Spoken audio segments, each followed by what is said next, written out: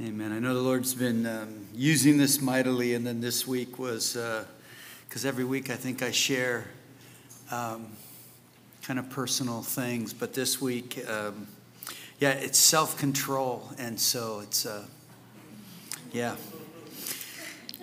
Anyways, let's go before the Lord one more time. Father, again, we do thank you for your goodness, your grace. Thank you for this time that we can gather, Lord. And as Jim prayed at the beginning, Lord, for couples to come out and to say, we desire that we want you to move and work in our hearts and lives.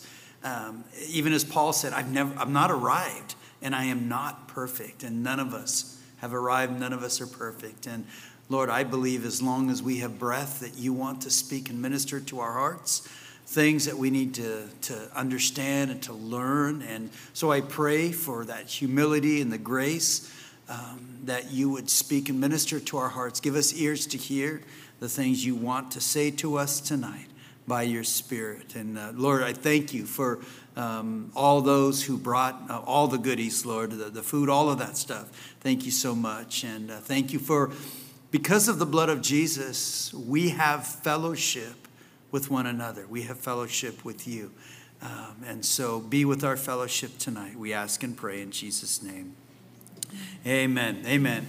Again, as we are continuing in our Precious Marriage 2 series, we're continuing down our list of things that we are to add to our lives, as it tells us in 2 Peter there, chapter 1. And we saw that we add faith, we add virtue, we had knowledge, and now we're told, add to our knowledge self-control. Again, this is the same word used in describing the fruit of the Spirit, and it's the last in the list there, Galatians 5. The fruit of the Spirit, love, joy, peace, patience, kindness, goodness, gentleness, faithfulness, and self-control. I think I shared this with you guys before, but I have a missionary friend. Actually, I pray with him. He's in India, and he works with Wycliffe doing Bible translations. But he was telling me one time when we were talking about that list and self-control, he said, I believe self-control is at the end because it's one of the hardest ones to really grasp hold of, especially for some of us guys in a sense. But again, the word self-control, it means to have one's passions under control. The word here refers to really the mastery over all evil desires and appetites, and that we are to allow none of those evil desires and appetites really to control us. And this is really getting into what Paul talks about quite often in his letters, the putting off and the putting on. We talk about that often here. Colossians chapter 3, therefore, put to death your members which are on the earth, fornication, uncleanness, passion, evil desires, covetousness, which is idolatry. Because of these things, the wrath of God is coming upon the sons of disobedience, in which you once walked when you lived in them. But now you yourselves are to put off all these: anger, wrath, malice, blasphemy, filthy language out of your mouth. Don't lie to one another, since you have put off the old man with his deeds. And then it goes on to describe what that, new man, the new woman should look like. And it's put on the tender mercies, the kindness, humility, meekness, long-suffering, bearing with one another and forgiving one another. If anyone has a complaint against another, even as Christ forgave you, so you must do also. But above all these things, put on love, which is the bond of perfection, and let the peace of God rule in your hearts, to which you are called in one body, and be thankful. Again, listen, we all have all kinds of passions that we deal with each and every day, especially right now, and I'm so thankful. We have a passion for sports. And I'm thankful that the Dodgers are not playing tonight. So we could come out and enjoy and not have to be worrying or checking our phone for the score. But again, we have passion for all these things. We have passion for sports, passion for politics, passion. Again, I know when our kids were young, we had a passion for our kids to do well. And we wanted them to do that. And that was a passion there. We have a passion for sex, a passion for work, a passion for pleasure, passion for possessions. Prayerfully, we have a passion for God. And in these things, is it the passion that is controlling us, or is it the Spirit of God that's controlling us? Do we control our passions, or do our passions control us? And this is kind of the question here. Is there that self-control within our lives that's evident by the things that we've put off and by the things that we've put on? Again, people, listen, self-control is desperately needed within our lives, within the world in which we happen to be living in. As Peter would say there, 2 Peter chapter 1, verse 5 through 7, but also for this very reason, giving all diligence, add to your faith virtue, to virtue knowledge, and to knowledge self-control. And so we will start with the ladies there. Okay. So self-control, just as you see that spread of food, that's kind of an interesting topic for tonight because there's a lot of good things over there. But I love this part, to knowledge add self-control. And I just thought for myself, for us as ladies, this is where the rubber meets the road in our personal walk of faith. It's a very necessary attribute of godliness that I need if I want to experience a precious marriage. Because if I do not have self-control, if I lack control over the things I say, the attitudes I have, the things I do, there's not going to be the sweetness that God desires for our marriage to have. The word self-control, there's a lot of different definitions, but some of the translations, it was translated temperance, moderation, self-restraint, or discipline. In the one version, it said, able to marshal and direct one's energies wisely. I like that. Able to direct and to marshal, kind of like, and it reminded me of like a marshal, like a traffic police officer standing in the street, kind of blowing his whistle and saying, you go, you stop. And that's kind of like what the Holy Spirit wants to do in our soul, in our conscience, to direct the traffic of my thoughts, my words, my deeds. So I started thinking, well, am I an obedient driver, or does my self rule with road rage when the Lord tries to direct those things in my life? And just direct one's energies wisely. Just as Pat pointed out, we have all kinds of passions for a variety of different things. What am I pouring out my energy into? What am I spending my time and my talent and all of my strength going after? And a little self-control in many areas of my life could save me a lot of issues later on. One of the definitions for self-control is to exercise restraint or direction over, to hold in check. And some of the other definitions said to dominate, to regulate, to command myself. Now, again, I love this because as we're reading through this, Peter is talking to us. It's self-control, not control over our spouse and their attitudes and their words and their actions, but it's for us personally as women and as wives. This is for us. Self-control almost kind of sounds like we are capable of doing this by ourselves. Self-control. That's not true. We need to let the Lord be in control, and we need to do our part by obeying him. So often we can say, well, I have lots of willpower. That's why we order salad with no dressing and Diet Coke. But later we sneak out that secret bag of peanut butter M&Ms. We don't have self-control. We don't have willpower. We need his power to control our wills. We need his help. George MacDonald describes self-control like this: the controlling power of the will under the operation of the Spirit of God. I really like that definition because we do have to put some effort out here to control the power of my will, but I ultimately need to be under the power and the operation of God's Holy Spirit, or I'm just going to be trying in my own strength and ultimately failing. How I need this godly character to be added to my life every day. The power of my will under the control of the Spirit of God. The power to say no to sin and flesh, and rather to say yes to Jesus and his righteousness. Lust, passions, appetites, and temper can only be ruled by the Spirit of God ruling me. 1 Corinthians 9, in verses 24 through 27, Paul says, and I'm sorry, I know you have this one too, but I needed this one. It fit in here well. Do you not know that those who run in a race all run, but one obtains the prize? Run in such a way that you may obtain it. And everyone who competes for the prize exercises self-control in all things. So if you want to be a competitor, if you want to be the one that wins the prize, You need to have self-control in all things. And he goes on to say in verse 27, but I discipline my body and bring it unto subjection, lest when I have preached to others, I myself should become disqualified. I really like that, ladies, because so often we try to walk this Christian walk, we try to quote scriptures to other people, but if we're not living it out in our own life, we can become disqualified. Our testimony can become like offensive to people, like, well, you say that, but you don't really live it. We need to walk this out. As Pat pointed out, when our kids were younger, we had a passion for sports. We loved watching them compete. And I think we've mentioned this before, but our boys were involved in wrestling. Now, self-control was very, very evident, or not, in the sport of wrestling. The ones that truly wanted to succeed did what was necessary to accomplish that goal.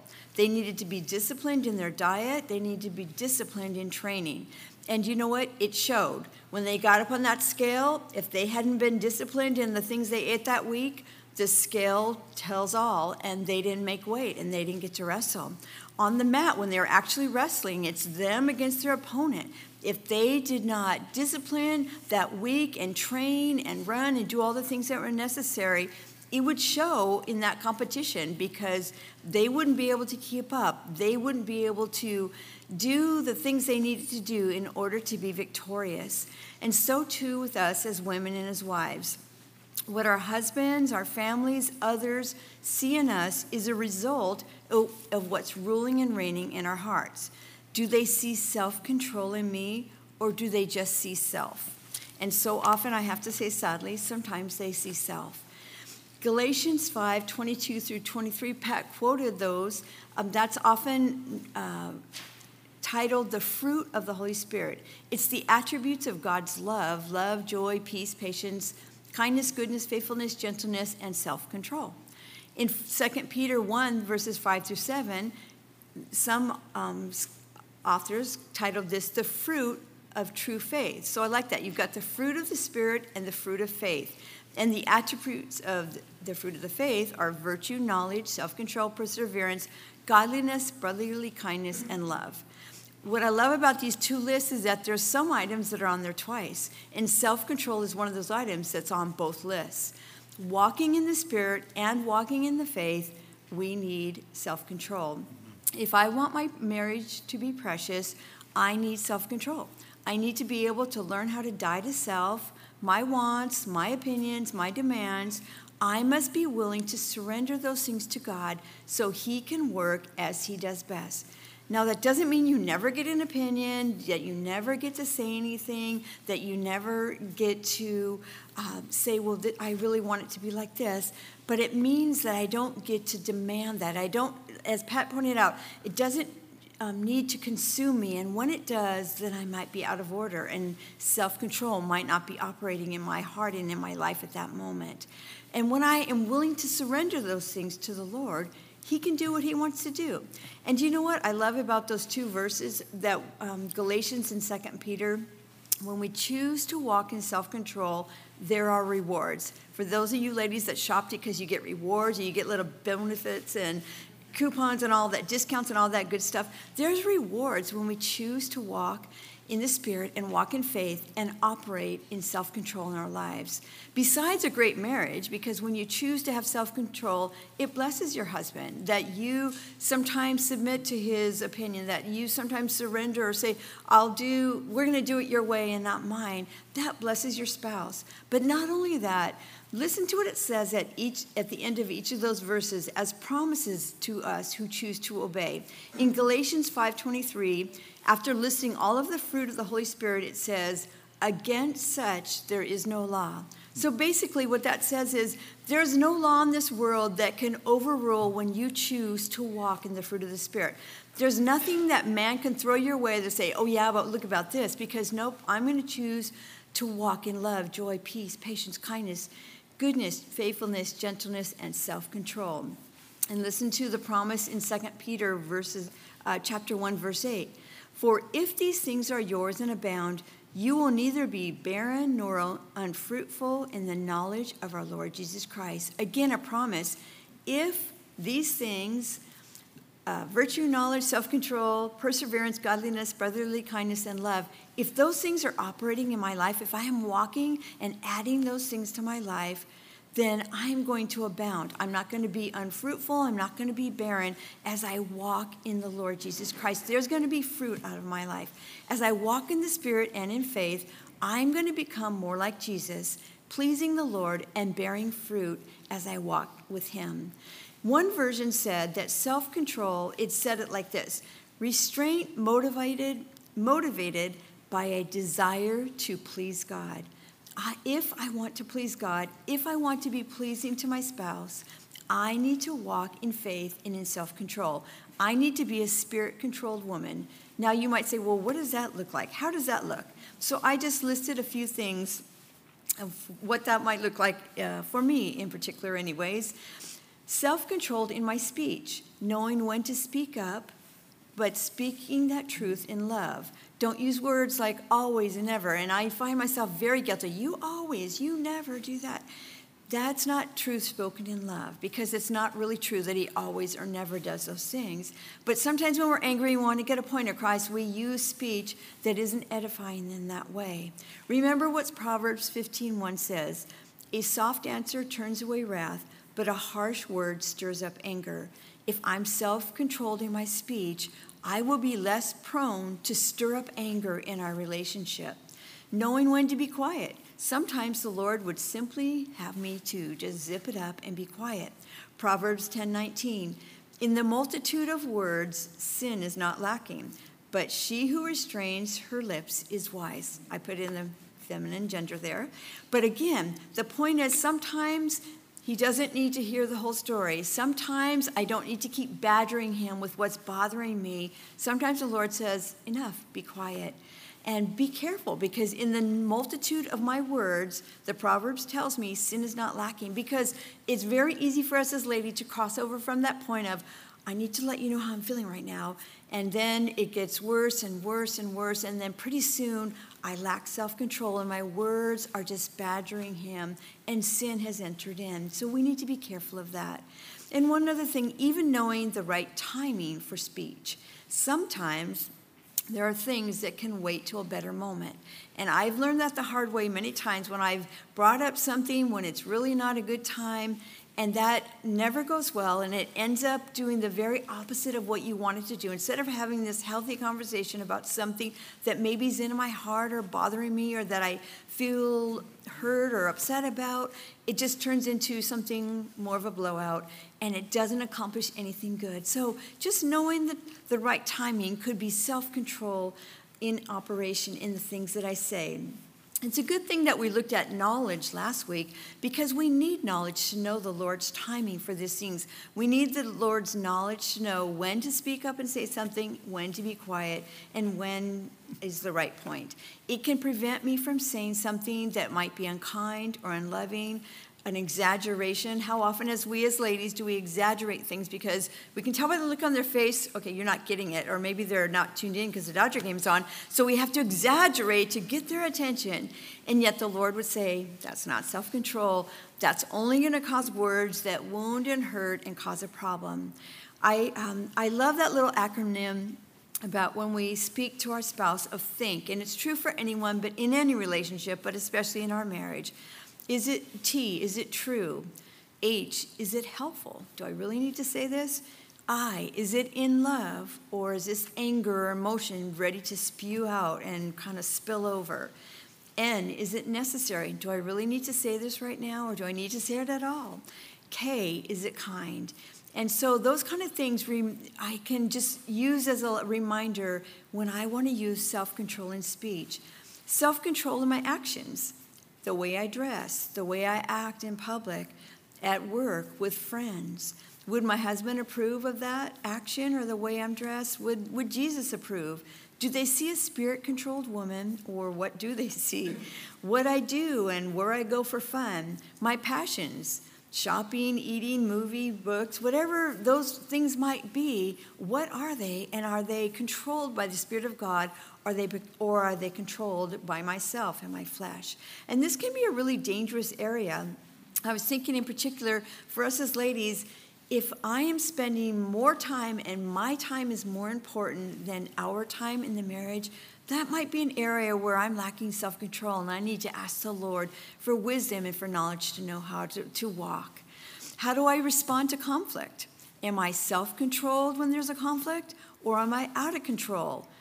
In a rage, having outbursts of anger, stomping around, throwing pans, screaming harsh words. If those things are happening, then there's not self-control in action, that I am out of control. Another area I put for us as ladies, self-controlled in our emotions. Do I hold all of my feelings in check with God's word, or do I let them just rage out of control? Again, when it comes to our emotions and our passions, the world portrays such a warped picture of love and passion. And we need to be careful as ladies that we don't allow our minds and our hearts to become in this emotional affair with what we imagine that passion should look like. You know, through the movies that we watch and books that we might read, you know, fairy tales kind of thing, we have this thing in our mind created of what passion should look like. And yet sometimes then we look around and like, okay, wait, this isn't measuring up to what I saw on the screen. And that's because it's not true, it's fake. We need to be blessed by the spouse that the Lord has given us, and we need to pour our passion into our marriage and use the energy, as it said earlier, wisely in the passion of building our relationship, and not looking around and comparing ourselves to Hollywood and trying to measure up what they portray. Be spirit-controlled at work or when we go out into the world. Beware of the affections of others. You know, again, you know, if you have a coworker, oh, you look nice today. That's great, okay? But sometimes that continues on. Oh, you look nice every day. Oh, wow. Don't go there. Don't allow our emotions to be taken captive by something that's not of the Lord.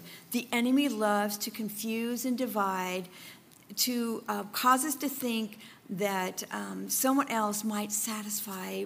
They listen so much better. They pay attention to how I look. You know, I just wrote, the grass is not greener somewhere else. It's just fake. It's astroturf. It might look greener, but it's not real. And that's what Hollywood does. It portrays something that's really not real. And then we start comparing it and feel like, well, we don't measure up to that. So what's wrong with our marriage? Ask the Lord's wisdom, and use self-control in those areas of our emotions. And the last thing I wrote was self-controlled in my walk with Jesus. Am I disciplined in my daily time with the Lord? And if I'm not, I need the Lord to help me to have self-control in that area, because I can find lots of time to be on Facebook or Amazon for shopping or those kinds of things. Make sure that I spend that same amount of time with Jesus. Am I disciplined to pray rather than complain or gossip to other people? Am I disciplined, self-controlled, and willing to say no to myself or my will and yes to His? He does know what's best for us, ladies, and Jesus is our best example. Remember when He was in the garden contemplating the pain and sorrow He was about to bear for me and for you, to bear the guilt and the penalty for our sins and our guilt. And He asked the Father if there was any other way, and He said in Mark 16:36, "Nevertheless, not what I will, but what you will." Self-control is able to say, okay, I don't have to have my way. Lord, whatever you want to do, I want to do. How we need self-control to be added to our lives, to our faith, and to our walk with Jesus. Without His loving control, it's just going to be self. No control, just self. And it's going to be all about me, all about my flesh, all about my sin. But with God's help, the promise will be true. For if these things are yours and abound, you will neither be barren nor unfruitful in the knowledge of our Lord Jesus Christ. And we will experience a precious and fruitful, thriving marriage. Amen. Amen. And for us guys, there we go. For us men, I do find it interesting that this word is used only two other times in the New Testament. Galatians 5, where we talked about at the end of that list of the fruit of the Spirit, as well as in Acts 24. And in Acts 24, it tells us that Paul the Apostle, he was in prison. And while he was there in prison, he had some very special visitors come and visit him, actually quite often. And this is what it says there in Acts 24:24.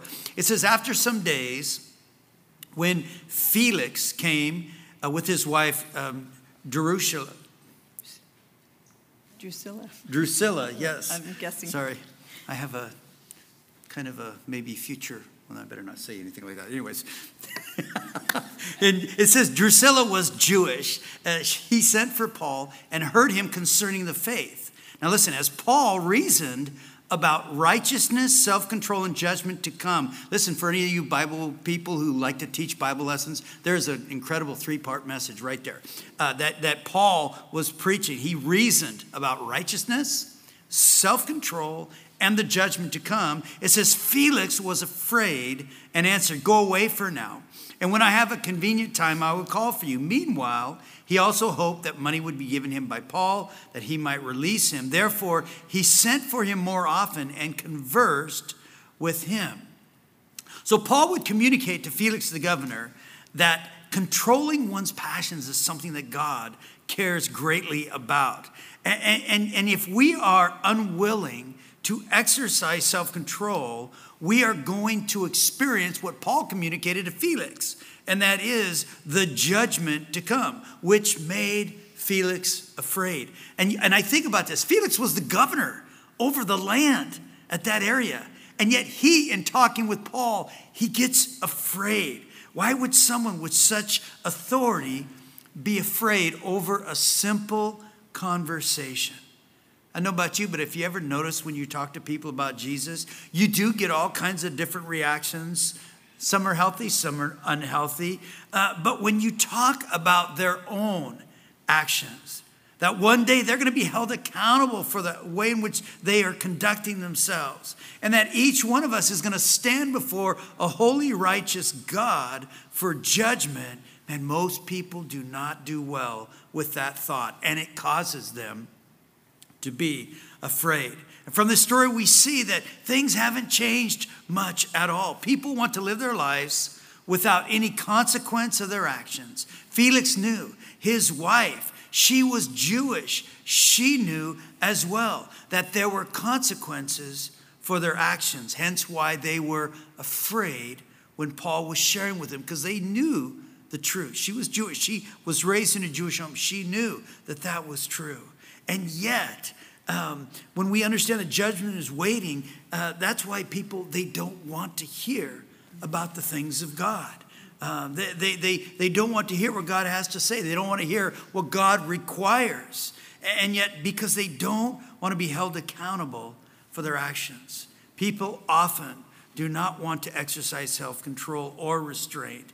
They want to do what they want to do when they want to do it, regardless of the consequences. How oftentimes do we even, as believers, as Christians, we fall into that same trap of wanting to do, well, I don't care. I'm going to do this just because I'm mad or I'm frustrated. And again, it's not in self-control.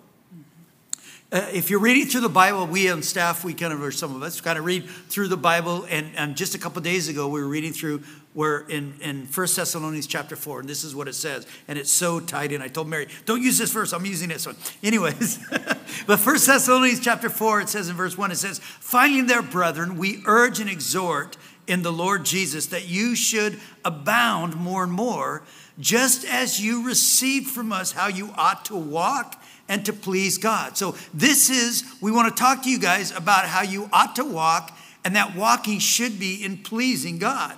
For you know what commandment we gave you through the Lord Jesus, for this is the will of God. Now, anytime you're reading in the New Testament and it says this is the will of God, and it says it about 3-4 times, again, that's a great study as well for those you want to do it. It's like, hey, this is God's will. And it says, this is the will of God, your sanctification. The sanctification is the process of making us holy. It's the process of making us holy. It is something that all of us, in a sense, when we receive Jesus Christ, we are now involved in a sanctification process. Can I tell each and every one of us, that process does not stop until we are in his presence. Because as long as I'm on this earth, this body, this physical body has the desire to want to sin, to want to feed the flesh, to feed that beast, and not to feed the Spirit of God. But he says, listen, this is the will of God, your sanctification, that you should know how to abstain from sexual immorality, that each of you should know how to possess his own vessel in sanctification and honor, not in passion of lust like the Gentiles who do not know God, that no one should take advantage of it or defraud his brother in this matter, because the Lord is the avenger of all such, as we also forewarned you and testified. For God did not call us to uncleanliness, but to holiness, that's sanctification. Therefore, he who rejects this does not reject man, but God, who has also given us the Holy Spirit. Again, the Lord has called us men, as we talked about last week, to walk worthy in the calling that he has called us to be pleasing to God, to learn how to possess our own vessel in sanctification and honor, and practice self-control. Don't act like the world, who is all about living their lives after the flesh and is consumed with sex, and yet we're desiring to live our lives. God wants us to be desiring to live our lives in holiness.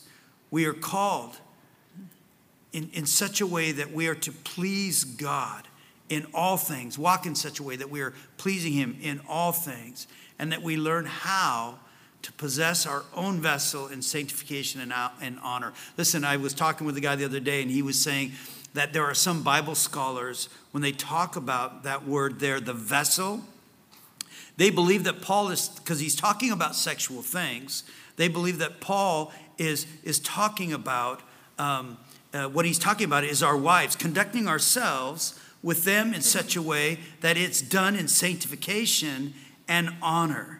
And again, but if it's us men that Paul's talking about, or if it's our wives, again, I found that kind of fascinating. I'd never heard that before, but I was kind of, going over that, and I think, okay, this is marriage. And we can look at it in either way, because remember, sanctification means to make holy.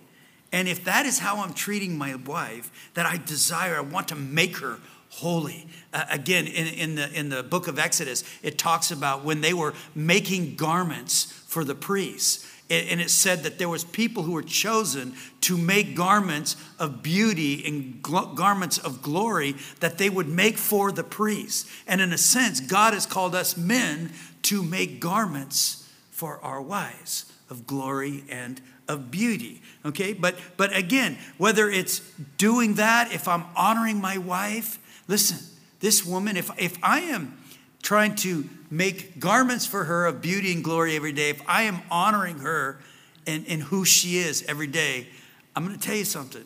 This woman is going to be extremely happy. She's going to be extremely blessed. She's going to love it. Listen, my wife loves it when I pray with her. She enjoys it. This morning, woke up, went out, did my reading, came back, and I just want to, Mary, I just need to pray. And I didn't do that just because I wanted to talk about it tonight. But anyways, I wanted to, yeah, it is amazing. Great example. I wrote this afterwards. But anyways, but she loves that, and she loves it when we do things like that. Why? Because it connects us in the spiritual sense. And again, I've talked about this before. Men, we love being connected, physically. Women love being connected emotionally. But when we connect in the spiritual, it's a deeper connection that goes beyond all that other stuff. Listen, for us men, again, Solomon would say this: he who is slow to anger is better than the mighty, and he who rules his spirit than he who takes a city. Whoever has no rule over his own spirit is like a city broken down without walls. We're called to rule our spirit.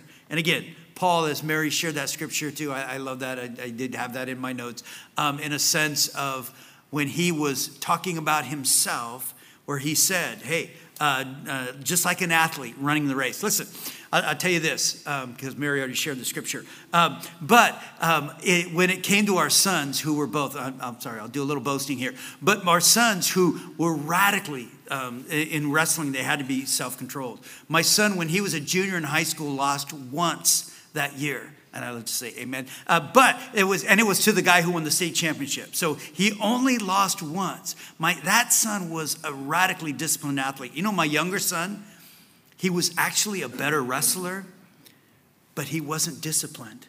He didn't have that same, what's that?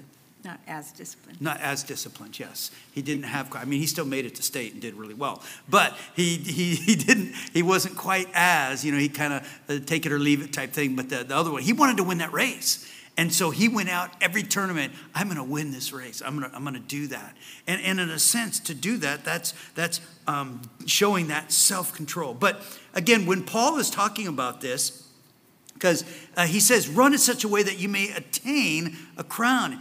He says, everyone who competes for the prize is temperate in all things. They do it for a perishable crown, but we for an imperishable crown. He says, I run, not with uncertainty. I fight, not as one who beats the air, but I discipline my body. I bring it into subjection. Again, least when I have preached to others, I should become disqualified. And again, the word temperate there is very similar to self-control. And the point that Paul is making is that the athlete who wants to win the race, he trains for the race. He puts time and effort into the process. He abstains from certain pleasures that others might enjoy, rich foods, certain drinks, sexual stuff, so that he can win the race. And if the athlete is willing to put themselves through that kind of a grind, and that's a perishable crown of flowers, Paul would be saying, how much more should we as Christians want to win the race of life when we have an eternal crown that is waiting for us? And as Paul said, if he had to say, I discipline my body, I think for us that's part of our walk, is to discipline our body, to exercise self-control, that we may win the race of life and receive that eternal reward. Again, in 1 Peter, he said, for we have spent enough of our past lifetime doing the will of the Gentiles. We walked in lewdness, lust, drunkenness, revelries, drinking parties, abominable idolatries. In regard to these, he said, they think it strange that you do not run with them in the same food of dissipation, speaking evil of you. Again, listen, this is how we used to be. We used to do all of these things, and yet there's been a change. We lived this way in the past, the way of the world, lewdness, lust, drunkenness. Again, I don't know about you, but before Jesus, that was my life. It was all about those things. But that was then, and this is now. No longer living after all of those things that move us away from the Lord, to living our lives after the things that bring us closer to the Lord. Listen, the world, it says, the world's going to say, just do the lewd thing. Just do the lust thing. Just do the drunk thing. But God would say, exercise self-control that you don't do the lewd thing, that you don't do the lust thing, that you don't do the drunk thing. And each and every day for all of us, listen, we get to make the choice. We can choose to live for the flesh, or we can choose to live for the Lord. Live for the Lord. To do that, we need the Holy Spirit so desperately within our lives to allow us to exercise that self-control. The writer of the Hebrews says this. He says, let us lay aside every weight and the sin which so easily ensnares us. Let us run with endurance the race that is set before us. Looking to Jesus, he is the author and the finisher of our faith. Paul says, and I started kind of with this in Philippians there, not that I've already attained or I'm already perfect, because again, listen, not one of us is. We are not perfect. But Paul says, I press on that I may lay hold for that which Christ Jesus has also laid hold of me. Which I love about that is it's like Paul saying, I'm reaching out, I'm trying to grasp hold of him who already has me. Listen, because that's the reality. Jesus, if I think I'm doing anything for him, that's nothing, because he says, my filthy rags, or my best works is like filthy rags, is what he says. But he's already holding us. But Paul says there's a part we do, there's a part God does. Our part is we open our heart and allow the Holy Spirit. We're reaching towards him. His part is he's already holding us and sustaining us within our lives, within our marriages. Again, men, as we add self-control to our lives, it helps us, allows us to put off those things that cause the issues within a marriage.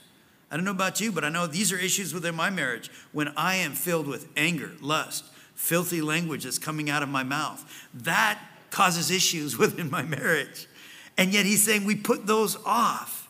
And yet the Holy Spirit, doing the self-control thing, allows us to put on tender mercies, kindness, humility, meekness, long-suffering, bearing with one another, and forgiving one another.